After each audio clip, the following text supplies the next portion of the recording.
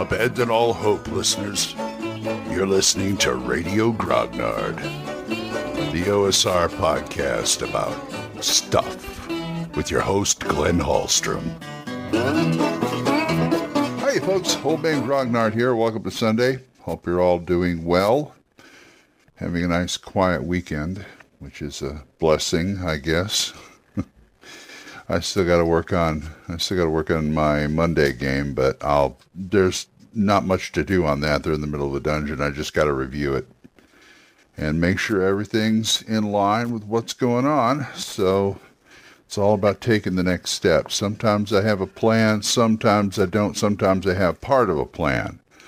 What I had was a framework that seems to be, things are developing out of it. This is why I like frameworks, I told you before, where I have a simple story that I can embellish as I DM, which I really like. That to me, that is the joy of game mastering right there, is taking something like that and just going to town with it with the input of the players who change things, which is a good thing.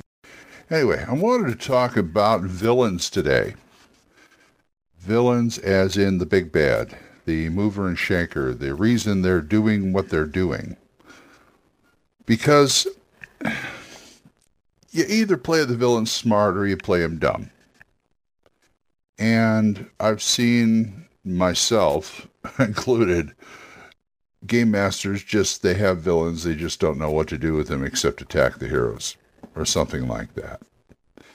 If you got a really good master villain, they kind of permeate throughout the story, throughout the adventure. I always, when I was doing Cattle Drive, I always would throw in one encounter, maybe a fight or something like that, that even if they didn't know what was going on completely, why these things were happening, they knew something, the players knew something was happening in the background. I remember one when they did the murder mystery segment of the Cattle Drive, I had, I believe, a Freets attack them in an alley. Was it a Freets or Mephits? No, it was a Freets. And it was highly unlikely that those characters were native to that plane or to that area. Why would they be around there? They didn't know, but they knew something was happening. That was one way that the villain was trying to soften them up, cut them down before they got to their destination. So you've got villains that think about that. Then you just got villains who are just ignoramuses. Now, it's fun to play one. It's fun to play the other. I was reminded of this because I was watching a film. I was watching a Rando Scott Western called The Desperados. No, not The Desperados. I'm sorry. A Lawless Street. And he's got these two guys who are trying to take over the town. He's the marshal and, all this yada, yada, yada. But they call in this one guy who becomes one of their partners who is a gunslinger. And they basically called him in to kill the marshal. And it was played by one of my favorite character actors, Michael Pate. Look him up.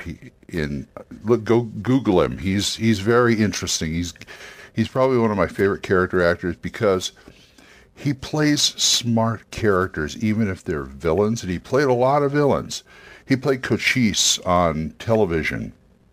I'm not saying that was a villain, but he was, every time I saw him on screen, I liked it because he was just, he thought, you could tell that he was thinking every time. He just had that attitude. And he was a dragon. He was what they called the dragon, the big bad's dragon. The guy his right-hand henchman, who's the main threat, one of the main threats to the hero that they had to fight to get to the big bad guy. But it's just a smirk on his face, a twinkle in his eye. You can tell that he's smarter than not smarter than he looks, but I mean, you can tell there's brains behind there. And to me, that is the most threatening to a hero, to a character. Because they could either be a mirror image of them, or they could be just as smart as them, and manage to maybe outmaneuver them for a good bit of the adventure. Now, saying that, here's something else about villain. One thing that Champions taught me was the art of the disadvantage, because in Champions, of course, it's a point-buy system. For those who don't know about it, you only start out with 100 points. Usually, I played 4th edition Champions a lot, so you start out with 100 points, and to build your character, if you wanted more points, you took disadvantages. And usually there was a disadvantage cap on how many you could take, and also what category. There was a cap on how much you could take. I remember in 2nd and 3rd edition, it used to be, okay, one disadvantage full value. You take another one that's similar, that's in the same category, it's half and quarter, etc., etc. But then they started doing disad caps. But anyway, now disads are not just for player characters. It taught me to think of a master villain that has to have at least one weakness. It doesn't have to be very big, but it could spell doom for them. And you just got to figure it out, whether it's the love of this woman who's either dead or alive or somewhere else. Or, I mean, Mr. Freeze was trying to revive his wife who accidentally got killed. You see where I'm going with this. It could either be that, or maybe he has a big ego. The Joker has a big ego. Or something like, let's see. I had a specific one and I can't even think about it. But anyway, it's something that the player characters can take advantage of when it comes, if they can figure it out.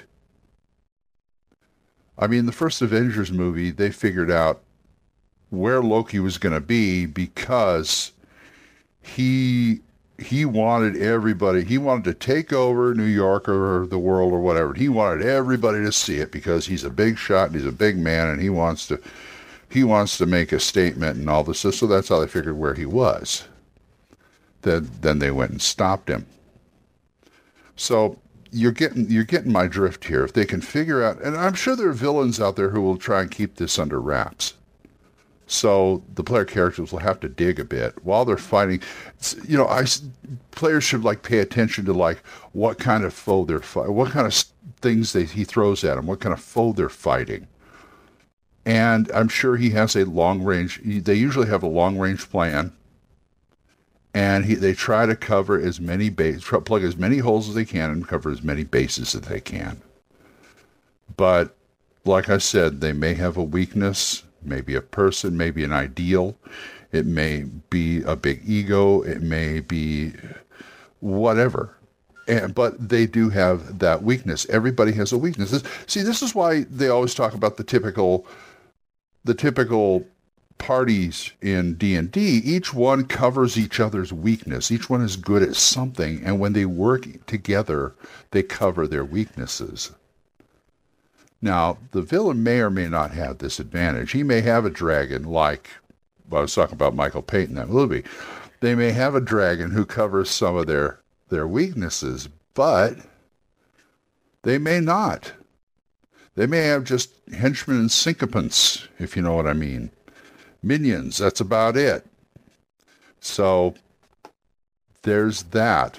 One of my favorite weaknesses that, and it's if you think about it, it's easy to do, but when in Wrath of Khan, Spock said that Khan was a two-dimensional thinker. In other words, he would anticipate from one direction, maybe two, but there's always a direction he would not anticipate. And in space, you have left, right, up, down. And so as a two-dimensional thinker, you can go in from a side that the villain does not realize or doesn't even think about it. And also the big ego is also okay, I got everything covered. Well, what about this? It's like the Star Wars. What about the duct, the air duct, the duct that Luke had to shoot? Oh yeah, this big thing. It's gonna blow up planets, or we're gonna be the dominant force of the universe. Well, yeah, but you got this air duct, these air ducts here that nobody's gonna get those. they're too small to hit. You see what happens. There's always going to be a fatal flaw in their plan. It's kind of like watching Pinky and the Brain. He always had a fatal flaw in his plan. Some of them are so ridiculous that, yeah, you can see several, but usually there's at least one fatal flaw in his plan. So, anyway, that's my spiel on villains. I hope you can use it.